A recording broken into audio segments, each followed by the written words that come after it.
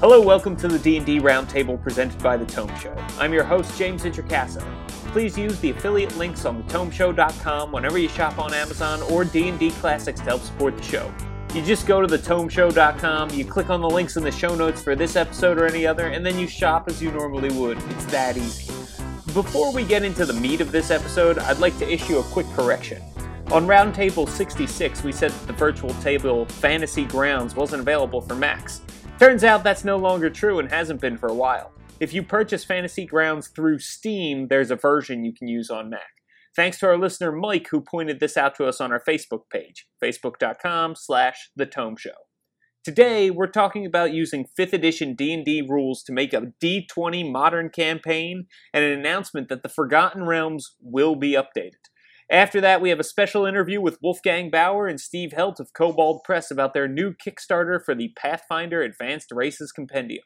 Let's meet our panel and kick things off with our get-to-know-you question. Which Hollywood director would make the best Dungeon Master? Dave Gibson, let's start with you. Well, since there's no living or dead provision on that, I'm going to go with someone who's beyond the veil, and Orson Welles. Ooh, good choice. Not just because of Citizen Kane, but, oh my God, Citizen Kane.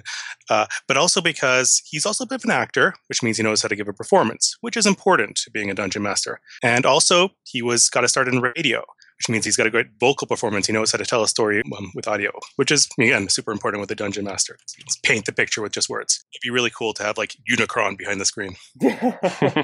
Wow, he was on my list, too. Yeah. That's a well-thought-out, great answer. Nice, Dave. Nice. Way to go above and beyond on the get-to-know-you question, for sure. Thank you. With us, of course, is Wade Kemper. Wade Kemper, which Hollywood director would make the best Dungeon Master? So I asked a whole lot of people in my group the same question, and I got a whole bunch of answers, and I was going to jokingly say Stanley Kubrick, but of course, he'd make us do everything 75 times before he felt like it was right, and we'd never get anything done. So I'm going to go with the really popular choice, and I would say Joss Whedon. The man can juggle a lot of characters.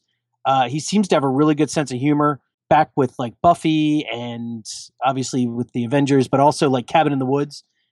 He penned a lot of that. So I think a DM with a lot of sense of humor, and he seems like a cool guy to hang out with. I think my problem with Orson Welles is he's such a megalomaniac. I think it would be so much about him that we'd just be puppets in his show and not really the show itself. Well, that may be the case with most Hollywood directors, come to think of it. Joss Whedon's a great choice and obviously very topical as well. I like that a lot. I'd love to play, especially if it was an original homebrew Whedonverse world. Ooh, that'd be great. Chris Dudley is with us tonight. Chris Dudley. Good evening. I had a bunch of different answers, and I really had a hard time deciding, and Joss was on my list as well for the same reason, characters. But since I don't want to do a repeat, I'm going to say J.J. Abrams. Even though I'm not a huge fan of his films, I think whatever he puts on the screen is usually awesome to look at. And I think that he would put an adventure out that was just awesome to be in and awesome to go through. If we were going living or dead, I was going to go for John Ford. Also, because Stagecoach is kind of like a really good building of an adventure, and then this big chase scene at the end, and it's really just an awesome character building experience, and there's the payoff with John Wayne at the end. So I think he'd make an awesome adventure too. Definitely, those are both good choices. Of course, we'll see.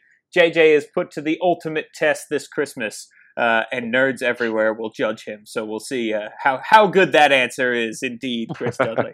And of course, Enrique Bertrand, the newbie DM, is with us. I had two answers in mind, but I'm going to go with one. And it's going to seem a little obvious, but it's not. I'm going to go with Peter Jackson. Not because he directed Lord of the Rings, but because he can take a 3-page side trek and expand it into a 12-session campaign. You give the man 2 pages, one encounter, and he'll give you a whole campaign from first level to 30th level. But I'll stop caring after 6th level. So sure. Yeah, I think by the first night I'll be asleep, but that's a different story. Good answer. I'll go with Peter Jackson. My other choice is going to be Spielberg, just because he'll give your character daddy issues. All right, guys, let's kick things off with our first topic. We're talking about a behind-the-screens article published on the Wizards website on April 13th by Dan Helmick. in which he describes his D20 Modern campaign that he is using the 5th edition D&D rule set for. It's really interesting. We already saw some rules for firearms and guns in the Dungeon Master's Guide, and then he goes on to give rules for armor and which classes would get proficiency in which firearms. I thought it was really cool to see this. I saw a lot of people tweeting about official WotC D20 Modern updates. I don't know how official this is. My impression was this is just what Dan Helmick is doing for his campaign, and you're welcome to steal it if you want to, but I don't know that WotC is saying, yes, this is official Modern rules if you want to use them. But it was still really, really cool to see. I was really excited about it. I love Modern games. I love D20 Modern when it came out, and D20 Future and all of its little offshoots and everything. But I want to know, what did you guys think? When you saw this, were you pumped about it? Do you like the way that he does armor and he does the proficiencies? Dave Gibson, let's start with you. I actually played an Urban Arcana game for a short period during the D20 heyday, so it was neat to see this come back. I agree that it's possibly not official because it is just some contractor. Most of it looks really good and fine. I'm uncertain how I feel about the DR in a lot of the other armors, because it's 5th edition goes with a resistance, so you just half the damage. Whereas this brings back kind of a 3rd edition, you take a little bit of damage off the top. And that's so far hasn't been in 5th edition very much. And so it's a very different concept, and how well it balances with everything else is uncertain. Yeah, that is one of the things that really stood out to me, is that it's like, we're bringing back numerical damage reduction as opposed to just straight up resistance in some cases. But then he's also mixing it with some resistance, right? Obviously, adding firearms is going to add a lot of complexity to your game anyway. So maybe it was like, well, this extra layer is not going to be too much hassle to deal with. And he does keep it pretty simple. But yeah, I agree. I would be something I'd have to play test before I could make a final judgment call on. But it does seem to make things a little more complicated. Wade Kemper, what did you think about all this? Did you like the rules? Are you a fan of D20 Modern? I picked up the D20 Modern book when it came out, and I liked the idea of each class being an attribute. So you had Strength Guy and Intelligence Guy and Wisdom Guy. I never got to play it. I remember reading the Apocalyptic supplement book, and I thought that was really cool, but I never did the Urban Arcana stuff because my other RPG growing up was Shadowrun. And I feel like that system, despite all of its problems, handles the lethality of a modern world a lot better than a D20 or a 5th edition world, 5th edition mechanics could. Because, D&D is very much about hit point abstraction, and you're tough until you go down. And, even with 1 hit point, you can perform as well as you could full. Shadowrun's, one of the things I loved about it was the more you got hurt, the more ineffective you became, because you found that you couldn't aim well anymore, and you couldn't, run as fast and all this other stuff.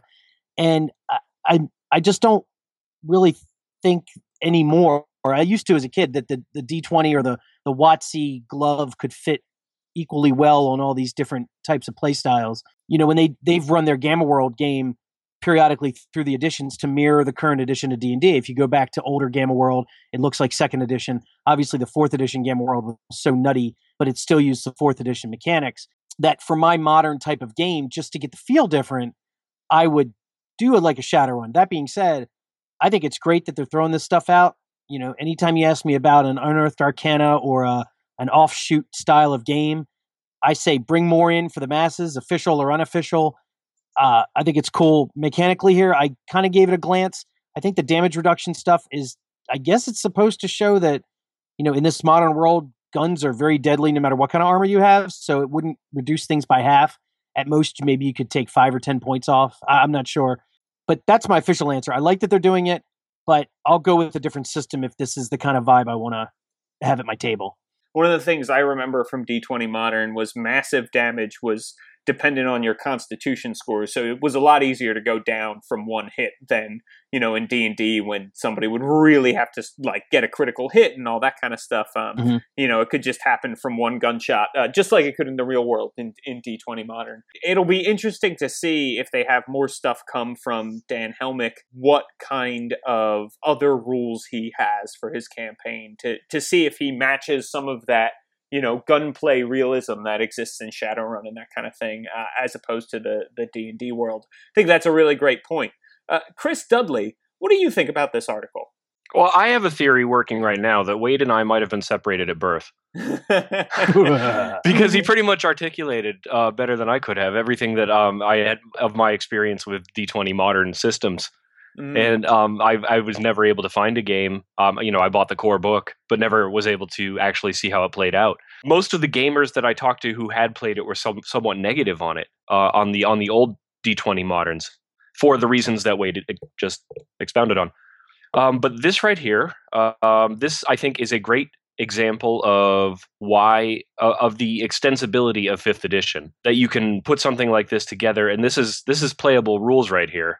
And this completely changes, how armor works, and it's changing how weapons are working with this ballistic damage concept. I was a little unclear as to what DR/number ballistic meant. Like, it reduces 3 ballistic. I think damage? That's the idea. Is that from a gun, like DR/3 ballistic it reduces 3 damage from a ballistic weapon. Traditionally in 3rd edition, that'd be beyond the slash is what actually is gets past the DR. Like DR/silver means silver goes right through that. That's what werewolves have. So based on that, it looks like bullets just go right through a Kevlar lined coat and every other type of damage. So I'm not sure if that's what I think. He kind of I don't think that's what he meant, and that's why it's confusing to me. So, but yeah, I mean, this is pretty cool. I mean, you could just download this sheet and have a playable system, pretty much. Chris, I think you hit on a great point, which is 5th edition's design is kind of so elegant that with a few quick changes, he's not making a bunch of crazy changes here in the armor system. It plugs in very nicely. So I think that's a big compliment to the 5th edition rule set that we're seeing. Absolutely. Enrique, what did you think about this article? I know you run a lot of different types of campaigns. You play Star Wars, you run D&D. What did you think about this modern setting we have here? I like it. I had D20 Modern when the book first came out. I bought it. I didn't play a lot of it, if any. I know I've read the book cover to cover several times. I may have played in a game or two, but it wasn't my go-to thing. I thought the setting was interesting enough. It was cool. This write-up here by Dan Hillmick, it's kind of neat. I like it, but one, he's already tweaking the 5th edition rules, so it's not really like a straight-up conversion, right? He's kind of playing with the damage reduction a bit. And 2, I wish I had more. It's not enough for me. Like, it's a nice article and stuff, but I need more. Like, it's too short for me. I want more. You've teased me enough. Give me more. And that's a bigger complaint I have about the D&D website in general right now, but I'm not going to go beyond the scope of that. I don't feel like it's enough for me to judge his conversion on, because it's not. He's giving me one little piece of it. This is like a page out of a book, and I need more. That said, I tried converting Star Wars to 5e. It's not an easy process to take on these conversions. So if he's not done with it, I can understand why. It's these conversions take time. I just want to give a quick little point out to some of the stuff in the firearms proficiency by class. First, it's great that he does that, but he also name drops the city domain for the cleric and the School of Technomancy, which is then references, hold up, city domain, School of Technomancy. I'll get to those next time. So I think he's definitely seeding that he might return, or if not, want to return. So. And maybe, this is a great way to keep people coming back to the website. But I sort of agree with Enrique. There are some holes here where it's like, ooh, I could start playing with this now if I just had a little bit more information. We don't quite have that, but maybe it's because they are going to sell some D20 supplement or modern supplement or something like that. When you play a modern game, every modern game I've ever played in has not had magic, has not had monsters. It's been like straight up modern world, spies, mobsters, stuff like that. Do you guys like to have magic in your campaigns when you play in a modern adventure? And let's start with you, Wade. Yeah, well, this is a softball question for me because Shadowrun has magic baked into the system.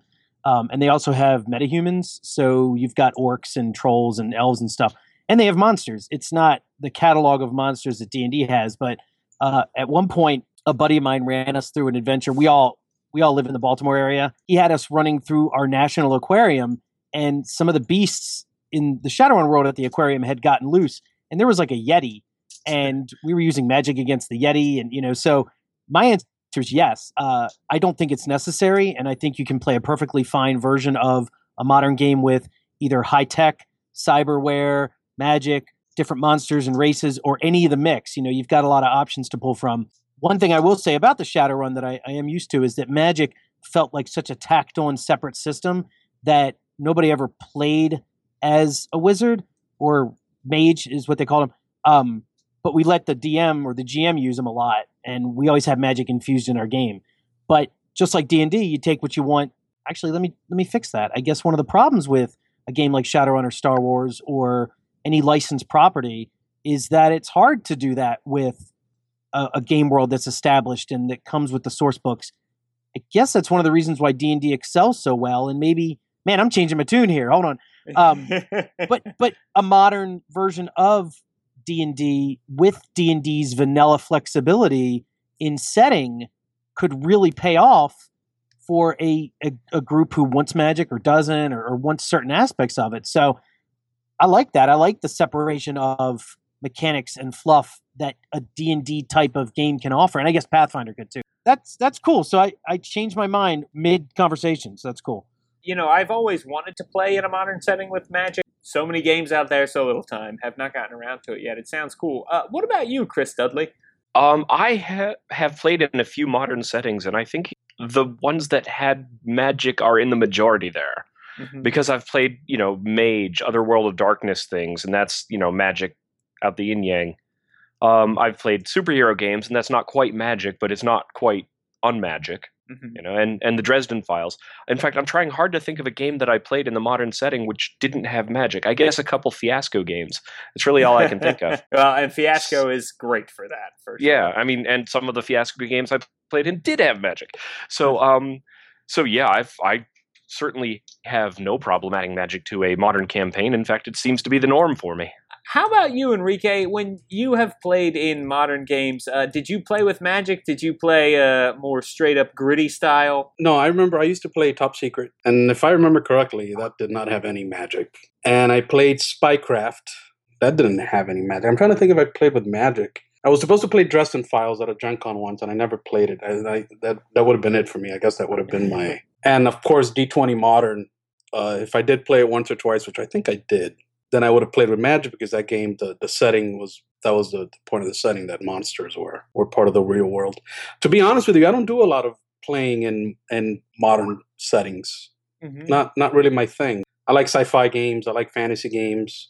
I used to like the spy stuff when I was younger.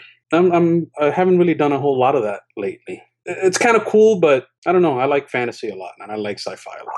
We talk about in my groups sometimes switching over to systems or exploring something like Dresden or, Top Secret has actually come up in a conversation, but we all sit around and agree, we're adults, we have kids, we have families, we have other social things. There's just not enough time to do all this stuff like we used to. So D&D is comfortable for us.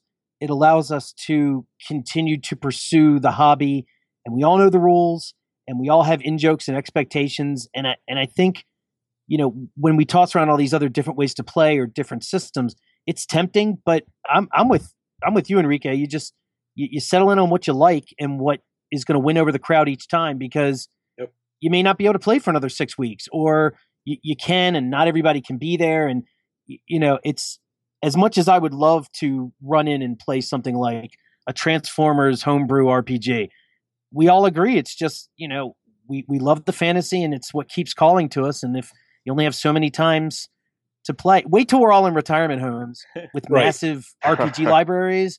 And, I'll play up until bedtime at 5:00 if I have to. But, for now, you got to stick with what works best for the group. And I guess all of us here probably fall into that camp for the most part, even though articles like this are great and we want to bring out the guns and the magic and the cyberware and the tech.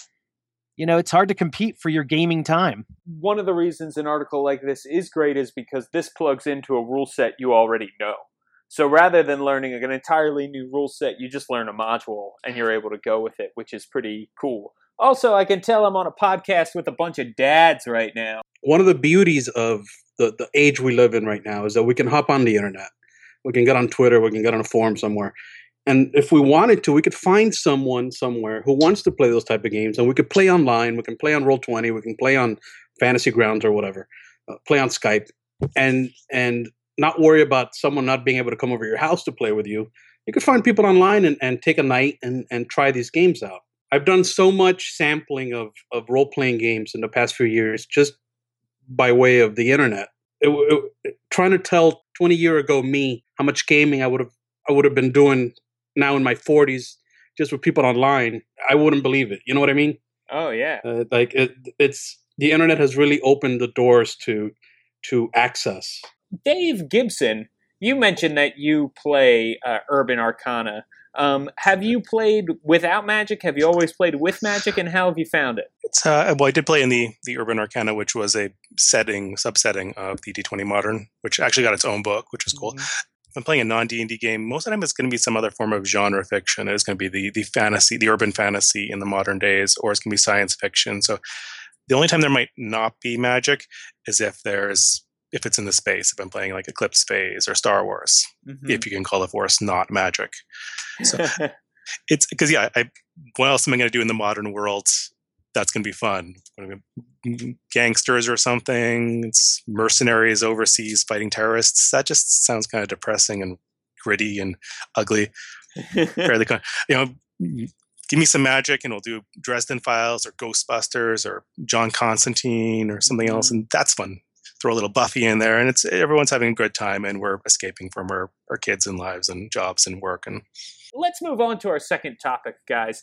The Realms, the Forgotten Realms, will be updated. So in a series of Twitter conversations that we will link over at thetomeshow.com in the show notes for this episode, Mike Mearls hinted at the Realms being updated. And then Chris Perkins straight up said, the Sundering allowed us to bring back things that the setting had lost over the years. We are, in big capital letters, updating the Realms. And we don't have a ton of information on this, although it seems like that's by design because they're probably still working on this. I am not the world's biggest Realms fan, although I do know a large Realms fan is with us tonight. Enrique, what do you make of this idea that they're bringing back the Realms? Do you think we're going to see something like a campaign guide? Do you think they're just going to continue to show us like area by in new adventures? Sort of what is your take on the way we'll see the Realms, and what would you like to see coming out of the new Realms? First, did you catch I know what Chris Perkins tweets you're talking about. I saw the conversation. I think I retweeted it. Well, when someone called him out on the Sundering, and Chris Perkins basically said, "Oh, the Sundering is our way to bring back the old Realms." I kind of got the feeling based on his tweets that he wasn't entirely happy with the way the Sundering played out, and he said something to the effect of not getting the message across the right way, or something about what they were trying to do with the Sundering. Because to this day, I'm still not sure exactly what the Sundering is in terms of the universe, the world, what exactly happened there. I do think the Realms will be updated only because it's the world they're hanging their hat on right now for 5e. So it would seem silly to me they wouldn't update it. How they do that, that's a different story. I'm not a fan of the update by adventure thing we're seeing right now, only because they're really not updating anything. They're kind of just releasing stories set in the Realms, but they're not really telling you much about what's happening in the world. So like case in point, the Tyranny of Dragons, we suddenly learned that Tiamat was in the 9 hells. Wait, what? How did she get there? How did that happen?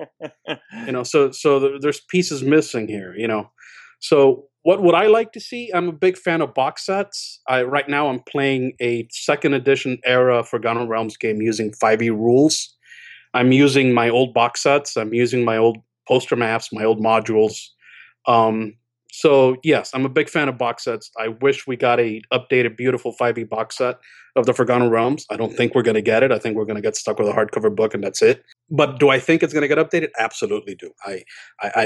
What do I think it's going to look like? I think it's going to look a lot like the old Forgotten Realms because that seems to be the way they're headed. This is about nostalgia. This is about winning back fans who weren't happy with the changes they made, and that includes the Forgotten Realms. That includes undoing whatever it is they did for the 4th edition version of the Realms, which, by the way, my campaign has to do with the characters in 2nd edition undoing or making sure the changes that happened in 4th edition never happened to the Forgotten Realms. So I'm one step ahead of WotC. That's awesome. One great point you brought up is about the Sundering, and that's that we still kind of don't know what it was or what happened, even though there were 6 novels published about it and adventures and all kinds of other stuff. This was supposed to be the final giant realms-wide earth-shattering event, and we don't know what it was or what happened. But look, every time they do an earth-shattering event for the realms, it's to update it for the new edition that they're running with. So they did the Sundering. 5th edition came out. Yes, I'm going to assume that there's a new setting coming out. The Sundering's a funny name because in 3rd edition they shrunk the map to Faerun to make it fit in one poster. Because before the continent was huge and they had to shrink it down for 3rd edition. So when they came out with an article in Dragon Magazine talking about the process of shrinking the map of Faerun for the new size, the article was called The Sundering of Faerun. Well, Enrique, you are a big Realms fan. I'm going to take it to a not-so-big Realms fan, Chris Dudley. I know you don't have a lot of love for the Realms.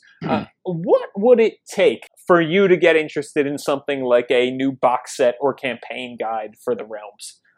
Well, the thing about not being a Realms fan is that even though I wasn't a fan of the setting, I still, take the material that comes out in their supplements, as I want it. And I've always been a fan of this idea of an organization called the Harpers, and so I stuck them into my homebrew. But as far as what I expect out of this one, hope it's a single hardcover, because that's what, I'm going to call your attention to this beautiful Forgotten Realms campaign setting from 3rd edition. That was just a gorgeous book to look at. Loved it. And they had a single volume Forgotten Realms campaign guide for 4th edition. So I don't think 5th edition is going to be any different. It's not going to win me over, but I'll probably buy it because it's probably going to have some things I can steal for my world. Dave Gibson, you know quite a bit about the Realms and really D&D lore in general. You are the man I turn to when I have a question about anything. What do you think about this? What would you like to see in a Realms update, and how would you like to see it? Well, I'd like to see another box set, because to go with my other 2 Realms box sets. I don't know if they're going to do a box set for obvious reasons, and I'm wondering if they're actually even going to do a book, just because they've been talking about how they might try and do things that might surprise people. So I'm wondering if they're going to do something like a wiki or an app, and really try to shake things up, something they can just keep updating constantly. A living document online, perhaps. Yes, exactly. Some sort of, HTML campaign setting where they can just update it slowly over time, and whenever they need to revise it because of the results of the latest adventure, then bam, they can do that really easy. I also imagine it's not going to happen anytime soon, just because there's 4 or 5 people writing at WotC, and they only have so much time to do that. And working on a campaign setting and revising a campaign setting is a lot of work. And what I'd really like to see, though, are surveys on the Realms, like they've done with the rules. I like to see them do surveys of who's your favorite god, what's your favorite religion, what changes did you like, what changes did you not like. That way they can get a feel for the community as a whole, including all the Realms fans, to see that, hey, a bunch of people do like Dragonborn, or that Dragonborn nation other people didn't, and just kind of get a feel for everything rather than just rolling back all the changes just because it was a change. Yeah, I would love to see things go digital. And like you said, even if it was a wiki-style setting, they wouldn't necessarily have to do that much work. They could rely on the fans kind of to police everything. We are still waiting for an updated version of the basic rules, so I guess I'm not going to hold my breath for anything digital coming from Wizards of the Coast anytime soon. Well, as Dave says, there aren't very many people working, as staff writers at Wizards right now. So I suspect that if they do it, it's going to be farmed out to a lot of freelance people. Mm-hmm. And for something the size of the Realms, I do not want to be the editor on that project. Oh God! Now another not huge Realms fan, Wade Kemper.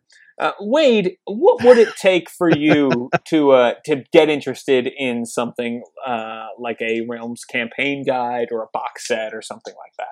Well, the other month, I actually managed to snag the Gray Box 2nd edition Realms box set, along with the what's the name of the one, guys? You know, the one where everybody ruled a kingdom. Birthright. Yes, Birthright. So I got both of those box sets, and I sat down with them on a Sunday afternoon, and I poured through all of them, and I looked at chapter headings, and I dove into some of the intro paragraphs. Obviously, I didn't read all of it, and I compared the two, and I was like, wow, Birthright, I don't agree with a lot of it. I don't think I'd like to play it, but damn, it does some really neat stuff. It forces you to think about the game in a different way, and it utilizes its strengths very well. And I was like, okay, time to move on to the second edition D&D box set for the Forgotten Realms. And I was like, what's so cool about this? I honestly asked everybody I knew who was into the realms, and I was like, what is it that you like about the realms? What is so outstanding? You know, what is it that brings you back? And I heard a lot of things like, well, it's familiar, and there's all that canon and all that other stuff. And I did dive into it once. I wasn't grabbed by it. And to be fair, you know, I stuck my current game in Greyhawk just because my friends had all said, oh, we never played Greyhawk. We want to see what it's about. Greyhawk's pretty boring too. It doesn't have anything that sets it apart. It's a very generic vanilla fantasy world. And that, I guess, is its own strength. But you take something else that's similar, which is Dragonlance. And even if you don't like the novels or you think some of the choices are dumb, you know, they made 3 schools of magic that are influenced by the moons. And because the moons are like that way, there's no lycanthropes in Krynn. You've got player races that are kind of out there. Minotaurs are mariners, you know, but it's still high fantasy. It's still a lot of, you know, interplay, traditional D&D, but it does something different. And unless the Forgotten Realms is something else, you're not going to get me to get into it because there's so many other great options. But if you did get me into it, I already have that second edition box set, which I've heard is one of the better sets out there for the Forgotten Realms. It does a lot of things really well. So I don't need to buy anything from WotC at this point. But as I was reading this article, I read some of the feedback, and some of the folks on there are like, since WotC isn't creating product, I'm going to let other systems come in and take my money. And I think one of the strengths of Fifth is you don't need anything. If you want supplements and you got to have it, go to their back catalog. I'm actually running right now. Any of you guys ever heard of Ravager of Time? It's an old UK adventure from the same folks who did like the Gauntlet, and they did some other ones, the Sentinel. And it's like, they're really weird, but they're fantastic. And they're old as dirt, but they update so well for 5th edition. I don't care that they're not coming out with new product because their old stuff is all out there. And that's where my wallet's opening toward to kind of go back and fill in my collection. You couldn't do it with 4th edition. It was too hard to fit. But now, and Enrique, at the beginning, you were talking about Mongrel Men and how you take old monsters and modify them and change them to 5th. You barely have to do any work with that, right? I mean, it's so intuitive. They don't need to come out with anything. There's so much Forgotten Realms stuff out there. Just go to a used bookstore. I know it doesn't help them. Or go to dndclassics.com and get it from their PDF files. That's what I think they should be doing. I think that's a good point, Wade, that if you want your realms, there are certainly ways to get them. Although, maybe you like 4th edition realms and you're waiting for conversion guides to be able to convert all your stuff, which also still have not come out yet. I will say this for WotC, that a lot of the products that they are taking a long time to put out are pretty quality. The fact that they're not hurrying and rushing things out and taking their time, I think is actually really a good thing in the long run. In the meantime, we'd love to hear from everybody else out there about the D20 Modern stuff and about Forgotten Realms. You can visit us at thetomeshow.com or go to our Facebook page and leave us a comment, facebook.com/thetomeshow. All right, everybody, let's roll that interview with Wolfgang Baur and Steve Helt. All right, hey, everybody, I am here with Wolfgang Baur and Stephen Helt. Guys, how are you today? We are awesome. I'm awesome. I'm doing great. We have seen a lot of great stuff come out of Kobold Press since this podcast has started. We got to see the Southlands, the Tyranny of Dragons adventure path. Really, really cool stuff is happening over there. And now your latest project is being kickstarted. It's the Advanced Races Compendium for Pathfinder. What can you tell me about this project in general? Wow, it's big. We've been dreaming about this. I've been dreaming about this for a while. It's basically a chance to power up or even power down or just put a new spin on monstrous PCs, variant PCs, stuff that goes off the edge of the map. Because everybody's played an elf, everybody's played a dwarf or a human. But tieflings and Aasimar and undead races and construct races, they don't get that much love. They really don't. So we said, that's not fair. Let's stretch a little. Role-playing means playing a little outside your comfort zone once in a while. Let's do a big book that's all about the slightly stranger races, right? Let's get some weird little Darrow in there. Let's talk about gnolls and kobolds. So that was the premise, right? We've been doing a series of these PDFs at Kobold Press we started 3 years ago. We started publishing them 2 years ago. We've done like 15 of them now. And we're shining them up and adding a bunch of new races to them. It's a player resource and it's a game master resource because, frankly, the Darrow, most of the time they're going to be NPCs. There's an anti-paladin archetype for those guys. I don't see a lot of anti-paladin archetypes running around as PCs. Well, and why don't we go over the races here? Like you said, you've got constructs in here. You've got lycanthropes in here, guys. I mean, it seems awesome. I love to throw weird and different races at my players and stuff. And I have a lot of players who love to min-max and they love story. So, like, having a bunch of races available is great for that kind of thing. So, what do we have? What kind of races are we seeing if this project gets funded? Well, sure. I can rattle on the list. I think it really divides into two categories. Right, is the first thing you got to know. We're funding, once we hit our goal, we're basically talking about 15 chapters, and each chapter is a race, right? And then if we hit stretch goals, of course, we'll go 20, 30 races. Who knows how many? Yeah, well, I mean, I have big plans and big hopes, but some of them will probably be shorter than a full chapter. But they sort of split into two chunks, right? One chunk is like familiar races that you might already be playing. And the other chunk is like there's some Midgard specific ones or new races that could be brought anywhere. So let me talk about the familiar stuff first. Like the Aasimar are on the list. Centaurs are on the list. Darrow are on the list. Gnolls. Lamia are a little less familiar as a player character race, but they kind of work. Lizard folk are on the list, and that's one of Steve's, so we'll get back to that. Kobolds are on the list because, oh my goodness, how could they not be? And let me just be totally upfront about my biases here. The Kobold chapter is bigger than the other chapters. Okay, it's just why not? Come on, right? So that's good branding right there. Yeah, it is sort of, and it's sort of just like, well, if we're gonna do this, right, let's do it. And tieflings are pretty much a familiar category too. The other ones. Some are sort of familiar and some are not.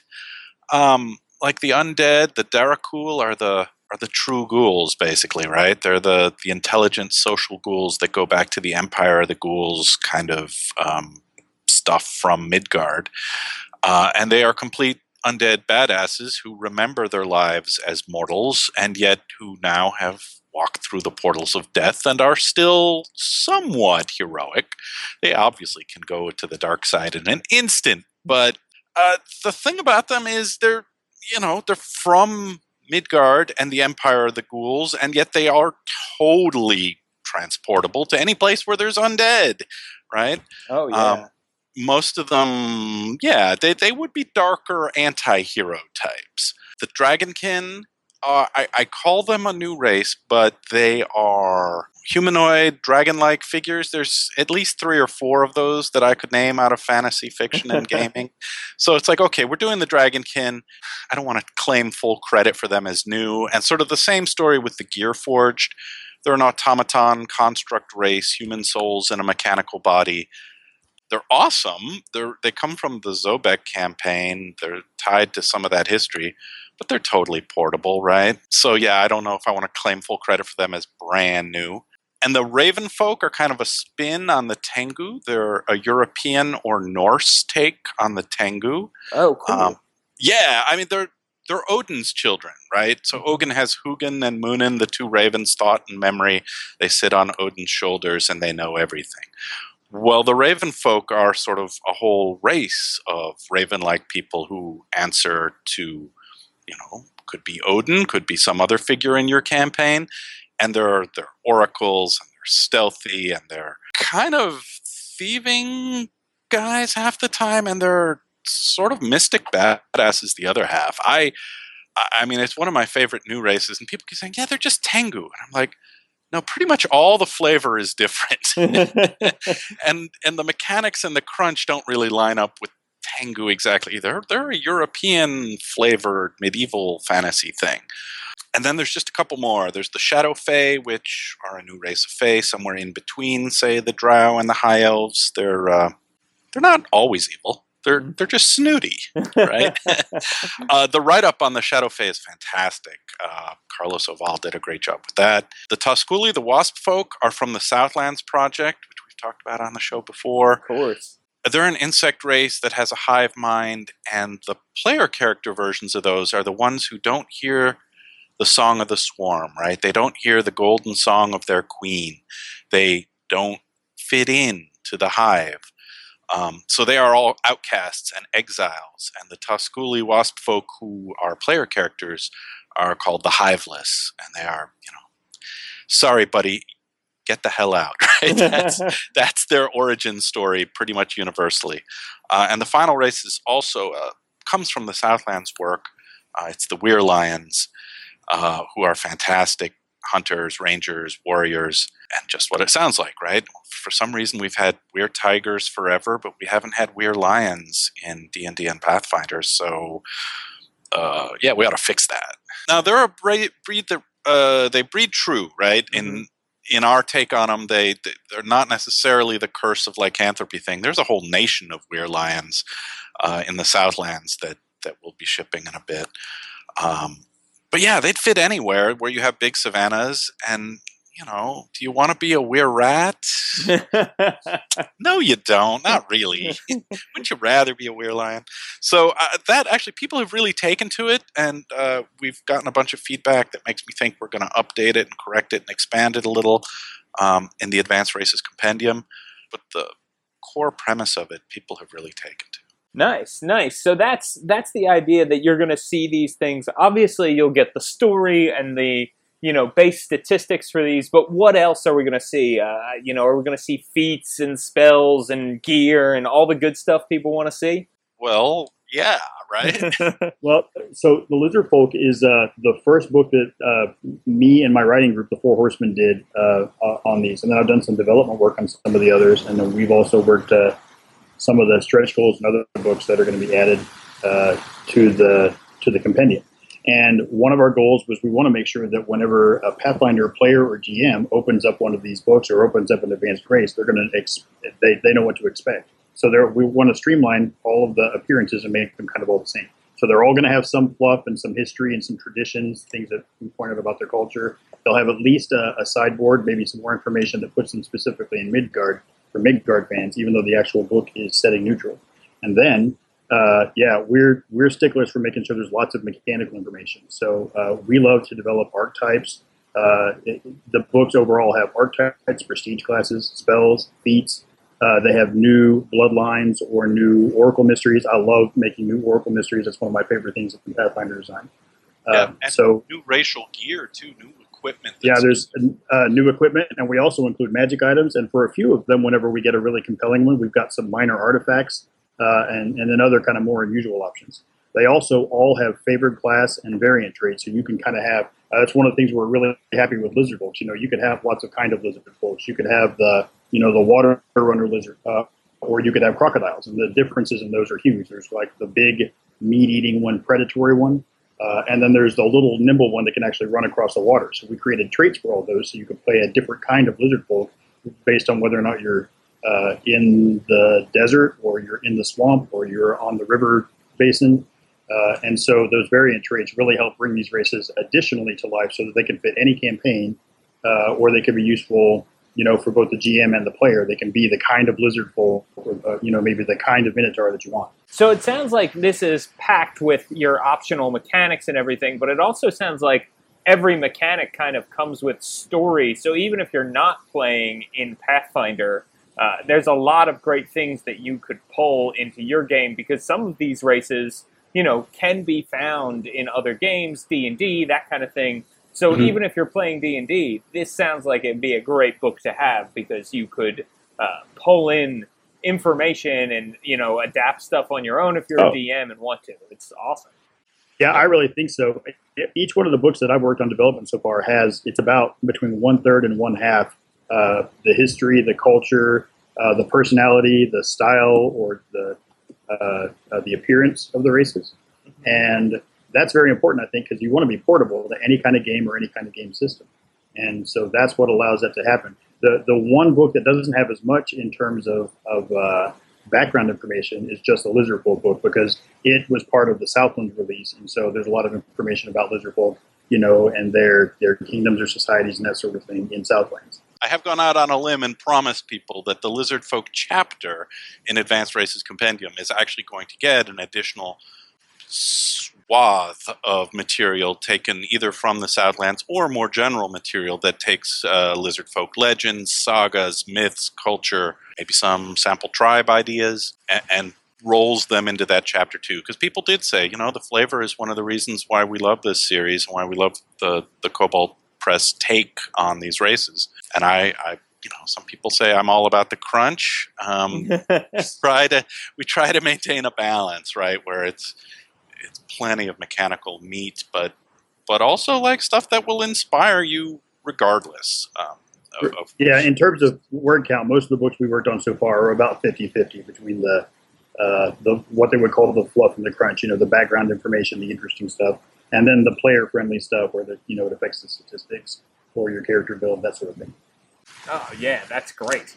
And Wolfgang, I think of you as a master of all things gaming. So you're I don't know if I go that far. I would. I will definitely join you in it. Yeah. You're a crunchy fluffer nutter.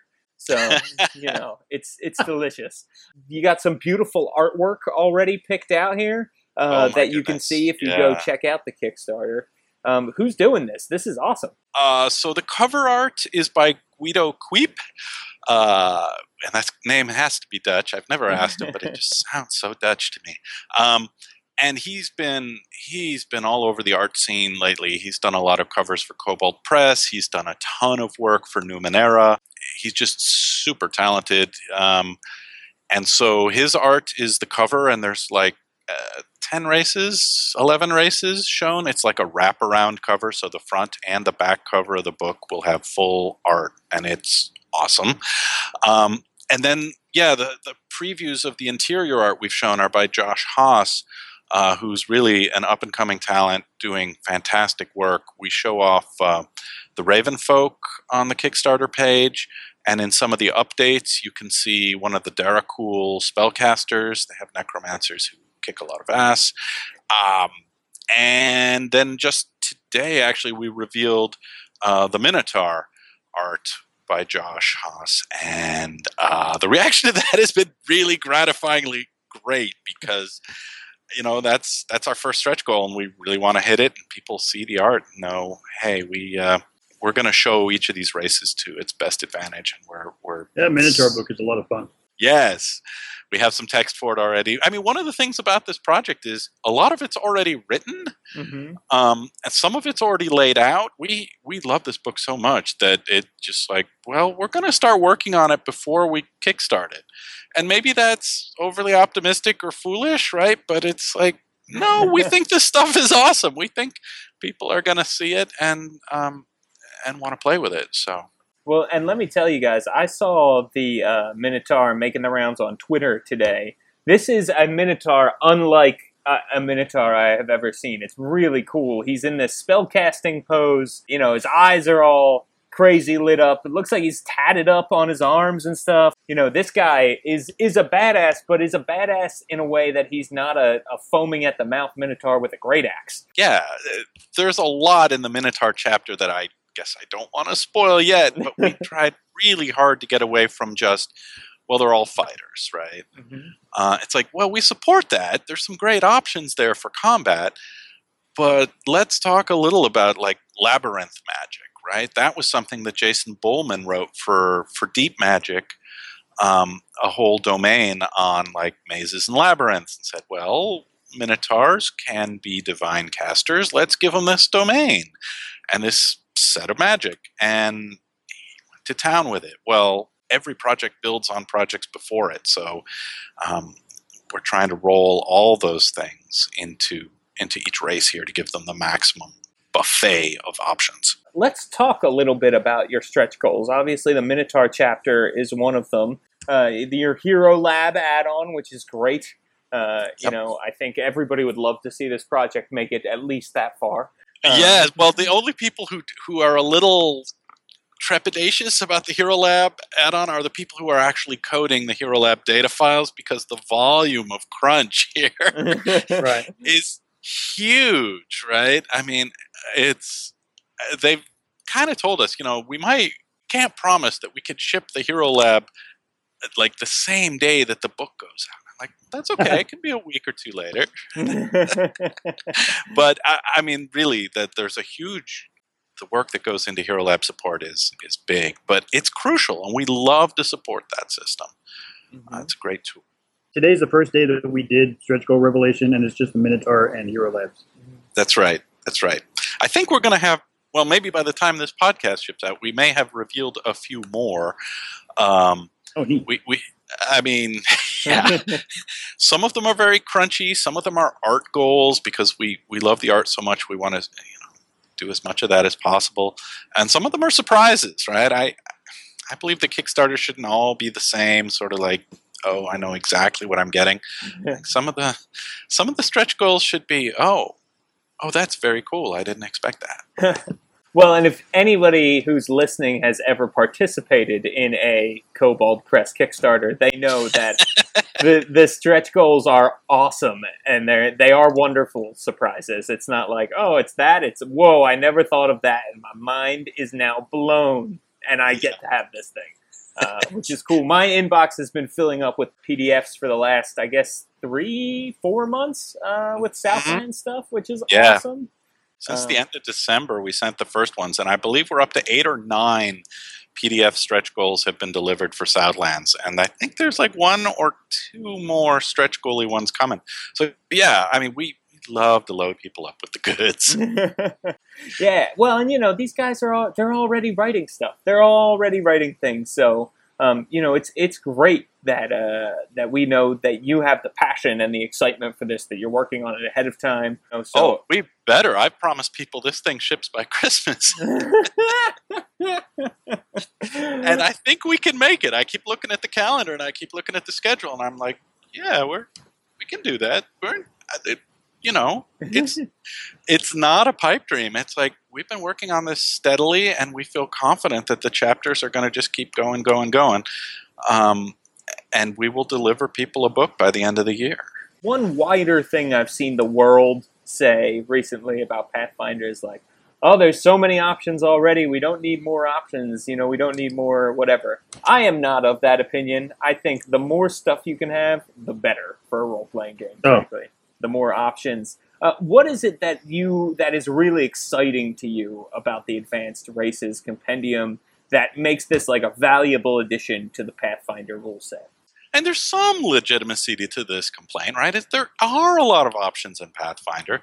The thing is, though, for monstrous PCs, you don't have a deep bench of material to draw on, right? It's like, well, yeah, there's some, but not a lot. And when it comes to sort of flavor and culture stuff, then again, there's some, but not a lot. And you go look at the gnolls, or you say lizard folk, and it's like, we could go much deeper. And so part of what you're getting here, of course, is just more. So that's fine. And for some people, more is not reason enough. The other thing you're getting, of course, that we haven't talked about yet is these races, a bunch of them are built to scale for different power levels, right? Like the Gearforged. They're a construct race. They're perfect for this. But we do it with some of the other chapters too. Which is to say, if you want to play a sort of low-level, gritty urban campaign, or just a lower power level campaign, there is a version of the Gearforged that works for that. And it's sort of like, how many points in the point build system do you want to put into this, right? There's also a high-powered version of the Gearforged where they have a lot more immunities. They have enough to give, some GMs a little bit of heartburn of, oh my goodness, these guys, how am I going to smush them? I guess I better get the rust monsters going. It's that sort of sliding scale of, is your campaign mythic and high-powered and super epic? Or is your campaign more like, well, a troop of ex-bandits kind of makes it to the big city, right? And it's a lot less Gandalf and the Balrog moments and a lot more, hey guys, we can afford our first suit of armor. Different play styles. So I think that makes kind of a big difference to people because we're making it suit your campaign. The last thing, of course, is for some people who are Midgard fans, yeah, there's going to be additional lore there. There's additional story elements there. And in some cases, we're sort of taking material that was pretty strong to start with and then expanding, polishing, and refining it, right? The other part of this project that Steve is maybe too modest to say is, well, you know, he's on the team with like Thilo Groff as a developer and Alistair Rigg. They're all really sharp developers, and they're tuning these races to be the best they can possibly be. So we're putting a real coat of polish on this book. Yeah, I think not only everything Wolfgang said is true, but this book is actually sort of a response to the complaint that there's a lot of stuff out there. Because what is that stuff for? You can play humans and dwarves. You can play halflings. But, I mean, can you play an archetype that's suited specifically to play a Gnoll in a desert campaign? There's not anything out there that does that. But now the Advanced Races Gnoll chapter will. I mean, you can be, I'll just spoil a little bit, you can be a Gnoll sycophant, a guy who rules from behind the throne. He gives his allies bonuses, but he can also betray them at a moment's notice if it suits his power level. You could be a lizard folk cavalier who rides dinosaurs and isn't just a cavalier on a dinosaur, but his class is attuned to the idea that he and his mount are one. He fights inside his mount space. He can flank even without having to be on the other side of it. I mean, there are really cool abilities, and those archetypes and spells and other stuff, they bring a lot of color to races that, I mean, frankly, most books are made for basic PC classes. And that's okay. There's nothing wrong, or I'm sorry, PC races. There's nothing wrong with humans. Humans still, as much work as I've done on all this stuff, and I've seen or edited or created a lot of really cool options for some of these race books, but humans are still my favorite. I can't get past the bonus feed, right? I mean, there's something to be said for that. Yeah, Oh, yeah. But at the same time, if you believe that Pathfinder is getting too big too quickly, which I do not personally agree with at all, I believe more is better, especially if the work that you're getting is quality. But you know, if you believe that, then consider that a lot of that stuff is geared towards the same old races that people play all the time. And here you have a chance to play something that is truly unique and truly different. And we'll give you the background to fit inside Midgard or another game world, and then we'll give you some of the cultural aspects that will help you choose the story, the background story for your character. And then we're going to give you mechanics that don't exist anywhere else for all of these races. And I just think that it is definitely a book for everyone to have. And we can't say it enough. I know Wolfgang has said it, and I've said it on Facebook a lot lately.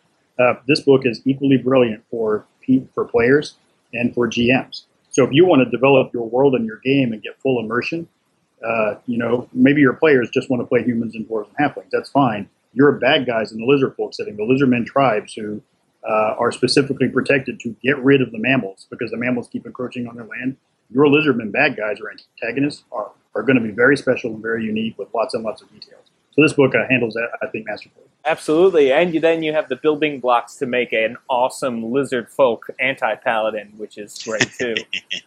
You know, Steve, that's a great point. I have some players at my table, not all of them, but some who are min-maxers who sometimes want to play a race for story reasons, but because they can't bring themselves to do it because the other races have more options, and they don't want to like have less options. So a book like this is really great for people who, you know, want a lot of options and be able to really build awesome, powerful PCs. But then it's also great for inspiration, for thinking about like, oh, you know, what would it be like to be, you know, Tusculi and to be hiveless? Like, how does that take shape in my character's story? What does that do?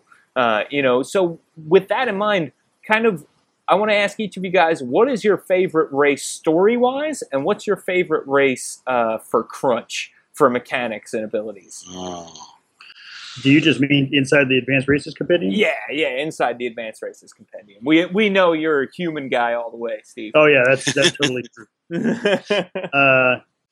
Gosh, I'll buy Wolfgang a minute to think it over because I know that he's got lots of races. Plus, we need to give him something to say besides Cobalt, Cobalt, Cobalt. Okay, I promise I won't pick Cobalt.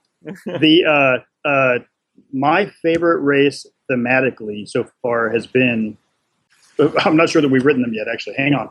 No, I'm sorry. My favorite race thematically is a stretch goal. We're not going to announce that. Oh! My favorite race thematically among the ones that I've already done, I think I'm a big fan of the Daracool. The Daracool are, first, I have an abiding love for clever undead. I sort of feel like 3.5 and Pathfinder are both really mean-spirited versus undead, and I like to be able to play, I want to play a really clever undead character that isn't just reduces their hit points at the drop of a hat and then the game is over. So, but I also want to play somebody who maybe they're evil, maybe they struggle with the curse of being undead, or maybe you're just in an evil party and it's very darkly complected and your job is to bring the system down. Those are really good stories to tell. And then when you have thematically the idea of a very clever character, and we sometimes do, I don't know how I want to describe it. I just think that they're cooler and they can tell a really cool kind of darkly complected story. That excites me. I think sometimes in role-playing, we kind of pigeonhole the undead as not a very good story. You're evil, you consume flesh, or you drink blood, or you are incorporeal, and that becomes, we use that instead of creating a more complex story. Mm-hmm. And I think that the Daracool book helps create a really cool tapestry. And I think also that having multiple powerful levels is one of those books where you can play the basic, kind of zero hit die, just a few. You're kind of a smaller Daracool, or you can play a really powerful one. And I think that is very cool thematically. Mechanically, it's got to be the Lizard Folk, I think, because we put a lot of love into it. We had 3 really good designers work on it. And I'm super proud of the Cavalier class, but also a lot of the feats and spells I think are really exciting. Yeah, it's really tough, especially since I'm not allowed to pick Kobold, and Steve just picked Daracool, which, Oh, I did kind of steal your thunder there, didn't I? No, but that's totally fine.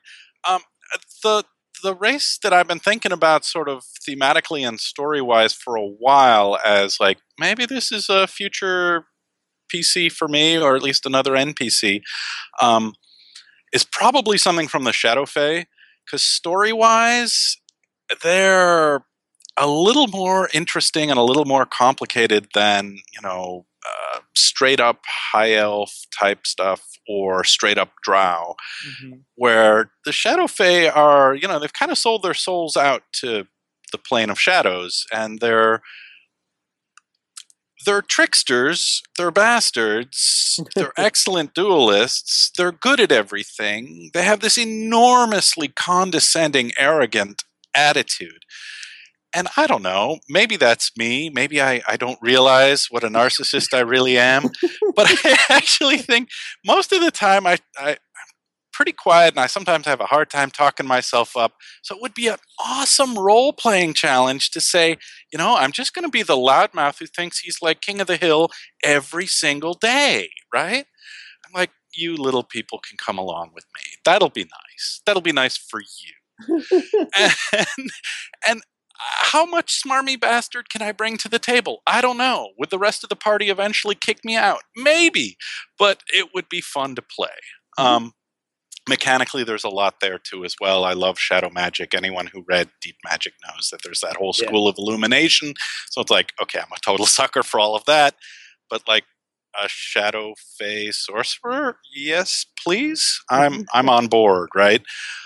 Mechanically, it's really hard to pick. But I think at the moment I'm really hot on the Gearforged, partly because there's this whole thing about swapping parts and a construct race that really builds with like, okay, you want parts, here's a wrench, go to it, right?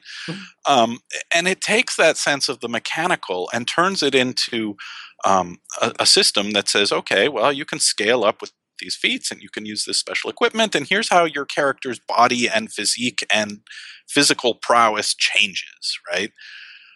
Most of the time we like to hand wave, hey, the human fighter's just faster and tougher and it's got more grit. Boy, he's got heart. Well, the Gearforged fighter has just improved his breastplate to mithril, right? And he's put, spring-loaded knives in his hand. And So you get to do all that cool Terminator stuff, and the rules for it are there, and it's just a wonderful cross of Automaton and Mech Warrior and that kind of vibe that I think I just haven't seen in a construct race before. Well, and there's a huge market for the kind of the intelligent have construct that has been in a couple of editions of D&D and is in a few other role-playing games. I think the Gearforge pulled that off better than any edition so far. Yeah. Well, we've been working it over and over and over. Yeah. Part of it's just like, man, I go back to the first version of the Gearforged. It was written for 3.5, and we've been updating it ever since. So. This, like you said, this race exists in a lot of different settings and a lot of different rule systems and everything now. So you could pull a lot of really cool ideas from this and bring them into your campaign, even if you're playing in another system, which is awesome. Why don't we talk a little bit about the pledge levels and everything here, guys? You have, as always, numerous pledge levels, so people can really get exactly what they want out of this Kickstarter project. Why don't you take me through it a little bit? Sure. Yeah, I mean, for your basic $25, you get a 300-page, full color, fully vetted, heavily developed, awesome PDF, right? It's just a huge chunk of material. So the PDF level is like hugely popular. Everyone loves it. For $50, you get the book. Because some people prefer print, and we're happy to ship it to you. Beyond that, we're trying to keep the pledge levels a little bit simpler than some have been in the past. There is a leatherette version, like a foil stamped, how to describe it. I mean, you've seen the special editions of, I don't know, they did these for 3.5 back in the day. Yes, they did, yes. It's a limited edition. It's about 150 copies. We're doing special end papers, bookmarks, and it's a tricked out version of the book. So that's there for those who want it. If you're really feeling arty, we also have something called the Patron of the Arts pledge level for $250. You get the fancy leatherette edition. You get the PDF. You get the poster. You get a print of the cover art. Get your choice of prints from the interior, like you pick your favorite race. Say it's the Daracool and the Josh Haas art, or the Minotaur, which is also awesome. And we work with basically an art print shop that prints on archival, acid-free paper and super high resolution color. And we have done these before. These prints are really great. So if you love the art, that's an option. We also will let you just pick a race and make us dance, right? If you want to sponsor an appendix for about $375, you're in, right? It's like, you pick the race and we will be your monkeys. So if you love the Gripply, or you love, I don't know, Roachlings, or I pick your favorite, somewhat more obscure race, right? We're on it. If it seems plausible, right? We're not doing ancient gold worms or anything like that. No, we're not doing your Odiug NPC. We're not doing the purple worm player character, right? That's just, but within reason, pick a race. We'll do it. And then somebody should back us at that level so that we can do hobgoblins. I would be really excited for that. Yeah, and I think we've got like one backer at that level. We're only doing like 10 of those, right? Because at some point we got to say, we got to get this book to press this year. So, but yeah, it's kind of a cool way to pick a race that you think has been neglected and really get some highly focused design attention on it. And we also do fancy things at the super high roller level. An actual leather edition with gold foil stamp, and it's like hand bound by an artisan here in Seattle who does this amazing work. And it comes with extra prints. It comes with a poster. It comes with this, that, and the other thing. But the main thing is, oh my God, the leather bound editions are beautiful. We knocked ourselves out on the Deep Magic one, and I should probably post pictures of the Deep Magic version of the hand bound book because it's just. And then we have one pledge level, which is all of that stuff, plus the Cobalt crew runs a game for you at a convention, or online, or wherever you find convenient. How cool is that? Yes, so we haven't done a, hey, we're running the game for you pledge in a while, and it's honestly a lot of fun, but, it's a perk for people who splash out big, so we're happy to do that. But you know what's really cool about that, I think, is that's not actually, it sounds like an expensive pledge, but it's not really, because you divide that cost. If it's you and 5 friends who get a game run by Wolfgang Bauer, and isn't that worth $150 or $200 for that experience? I think so, or say Iron GM Stephen Howe, maybe? I don't know. Yeah, or, the Four Horsemen have 3 years of Iron GM world champions, so we're happy to run a game of Yeah, I mean, frankly, yeah. It depends on how many people pledge for those, but yeah, at like $150, $200 a throw, you and some of your friends will blow your minds. We will knock ourselves out to make it the best game we can possibly make it. That is awesome. Plus, at that level, you also get to choose a race to add to the appendix, which is you also get that, and you get the super amazing leather-bound, hand-bound edition. So, yeah, pretty much all our top goodies go right in there. Like I said, you guys deliver every time quality products that are great to use at the table and are great to use in the game. So I'm excited about this. Who else is working on this with you guys? It seems like there's a good chunk of names in addition to the two of you. Well, yeah, the Four Horsemen, including Steve, myself. Mark Radel is our art director and has written, in fact, 2 chapters, I believe. We also have, I don't think we've announced the stretch goal. We have 2 Paizo staffers who have written chapters. And Amanda Hammond-Coons has been a long-time Cobalt contributor. She's a developer at Paizo now. Stephen Radney McFarland also has a unannounced stretch goal. So, we're working with the best in the business, and some people who, frankly, have just shown amazingly great chops. I talked about Carlos Oval doing the Shadow Fae. He and his wife Holly just, did stellar work on that, and also on Deep Magic. We even have a little section from Zeb Cook about the Tieflings. Wow. Tiefling chapter, yeah. And Jeff Lee, who people may know from the Demon Cult series for Southlands. He's got a chunk in here. And Ben McFarland has a bit, and Brian Susskind, the duo from Southlands. Oh, wow. Wow, that is a lot of big names in the industry, people. Yeah. So, and Stephen, who are the Four Horsemen for those out there who don't know? There are 3 of Four Horsemen right now. We're kind of in the search for a third one. The Four Horsemen thing started as a joke, and now it's a branding. I guess I've got to go find a 4th.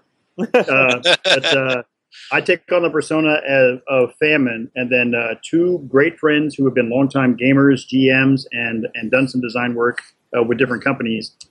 Dan Dillon and Stephen Rowe. Those are Pestilence and Death. And it is so much fun working with them. I've been blessed since winning Superstar to work with lots of designers, some really good names, and I still would not trade those 2 guys for anybody. We work really well, and we work really fast. And so it has been a big blessing to be able to work for Wolfgang and be able to try our hand at designing races and all that stuff. One thing that Wolfgang maybe was too humble to mention, we also have a stretch goal that may have another, if we get to the stretch goal, we'll have another RPG Superstar winner. Yes. Who do a book. And that person is a recent Superstar winner who is fantastic. Turns in quality work every time. I've developed work of hers before. What else are you guys currently working on? Do you have anything you'd like to plug, let the people out there know about? Oh, boy, the Cobalt Press schedule is pretty big. We have a couple of things that we're not going to they're releases at PaizoCon, and they're going to be secret releases. Ooh. Yes. Last year we had a convention-only special called Goblin Brewery. And we don't sell it online. There's no PDF. It's just like, if you meet us at a con, you can buy this. And it's a fun goblin adventure. And come on, take a goblin adventure to PaizoCon? Yes, I think so. And so we have something similar to that, but even more ambitious this year. And that's all I'll say about that. So come to PaizoCon and visit us. The other thing we've got brewing, man, I don't know how much I can say. Well, I think that the next thing to talk about is probably the Southlands Bestiary has gone to press, and it's beautiful. It's full of desert, jungle, mountain monsters, stuff that will basically tear the PC's faces off in delightfully entertaining ways. It's just, I love monster books, and that one turned out really well. I've been kind of bragging on the quality of the art for Advanced Races Compendium, but many of those artists have also turned in work for the Southlands Bestiary, which ships in July. So that's something to watch out for. And it has a dire Spinosaurus. And it has a dire Spinosaurus. I know we've talked about this before, but it is like the coolest, awesomest, most colossal, gigantic dinosaur ever. I mean, it goes down the river and it carries a whole troop of lizard folk on its back, and there's nothing cooler than a dire Spinosaurus. I can't wait to get one into my game. I'm probably terrifying my players every time I come on a podcast and say, yeah, they rule the rivers. Just watch out. And now for some reason, this scares them out into the desert. My players don't want to go near water anymore.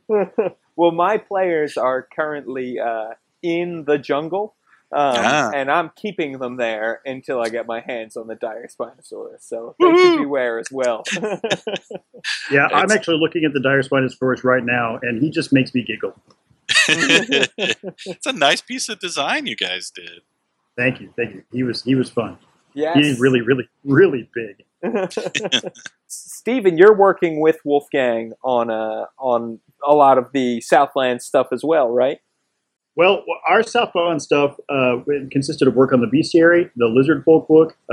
There's a cool little chapter on magic carpets, and that was a blast to write because they're all variant kinds of magic carpets. And then, of course, we kind of stretched the definition of carpet to include there's a couple of tapestries and some very ratty rugs that you wouldn't think were magical until they do the horrible thing to you. That was a lot of fun. But I think most of the Southland stuff, I think, is just about done, isn't it? I don't think there's anything else for us to do for it. Yeah, no, it's like the hardcover Southlands book is off to press. The Bestiary is pretty much on press. We're like just waiting for the long process of, getting proofs and approving them and making sure it's all good and making sure the cover's correct, and then actually printing, binding, and shipping it this summer. Yeah, for sure. If you look at the Southlands Bestiary and you look at very, very, very, very large high CR creatures, the chances are you can blame a horseman for that. Yeah. That sounds like fun. Wolfgang, can we talk about the thing that's due this month that I'm working on?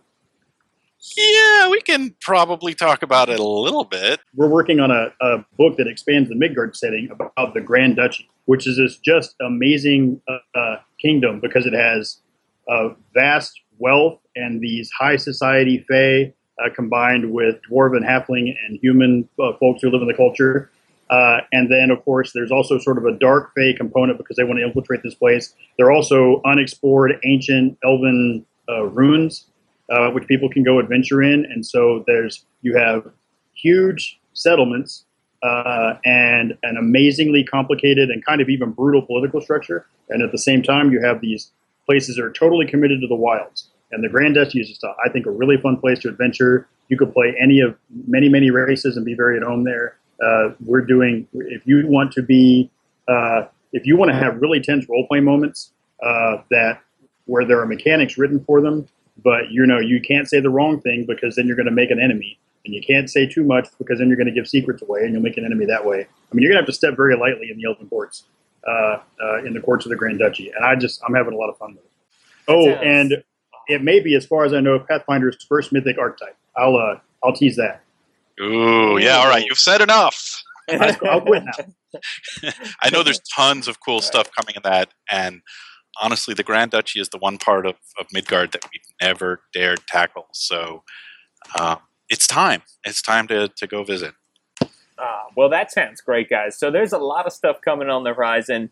People should go check out this Kickstarter. They should check out Kobold Press. Where can you guys be found on the internet?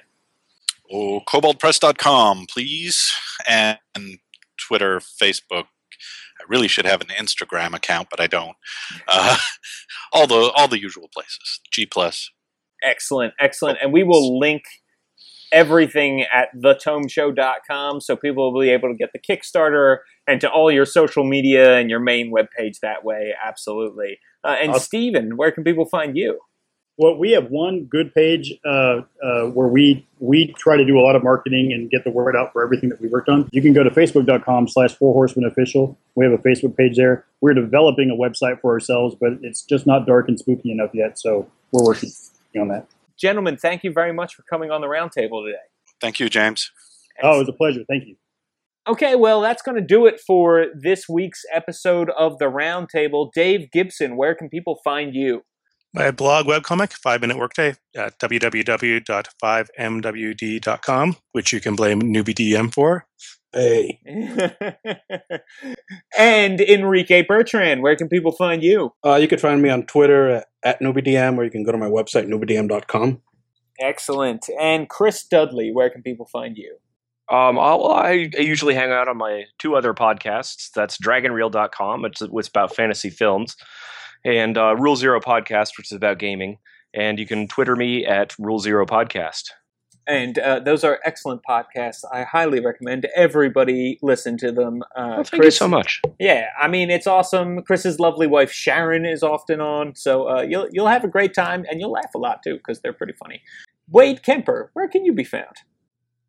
Currently, you could reach me at my email or my Gmail, which is myname.wadekemper@gmail.com. People, if you have an opinion or a question or a topic you'd like to hear us discuss on the Roundtable, you can reach out to me on Twitter at James Introcaso. That's at JamesIntrocaso. Or you can leave us a comment on the Tome Show's website at thetomeshow.com. And a quick shameless plug for me, check out my blog, which is all about Exploration Age. It's the 5th edition world that I'm building. It's over at worldbuilderblog.me. Okay, everybody, thanks for listening, and thanks to Dave, Wade, Chris, and Enrique. Special thanks to Jeff Greiner for letting us join the Tome Show lineup, and to Sam Dillon for getting this podcast out there on the airwaves. Our theme music, which you're listening to right now, was composed by Eric Michaels. Don't forget to go to thetomeshow.com and use the affiliate links whenever you shop on Amazon or D&D Classics to help support the show. And hey, if you like the show, please rate the Tome Show on iTunes and like us on Facebook. Keep on rolling and keep on listening to the Roundtable.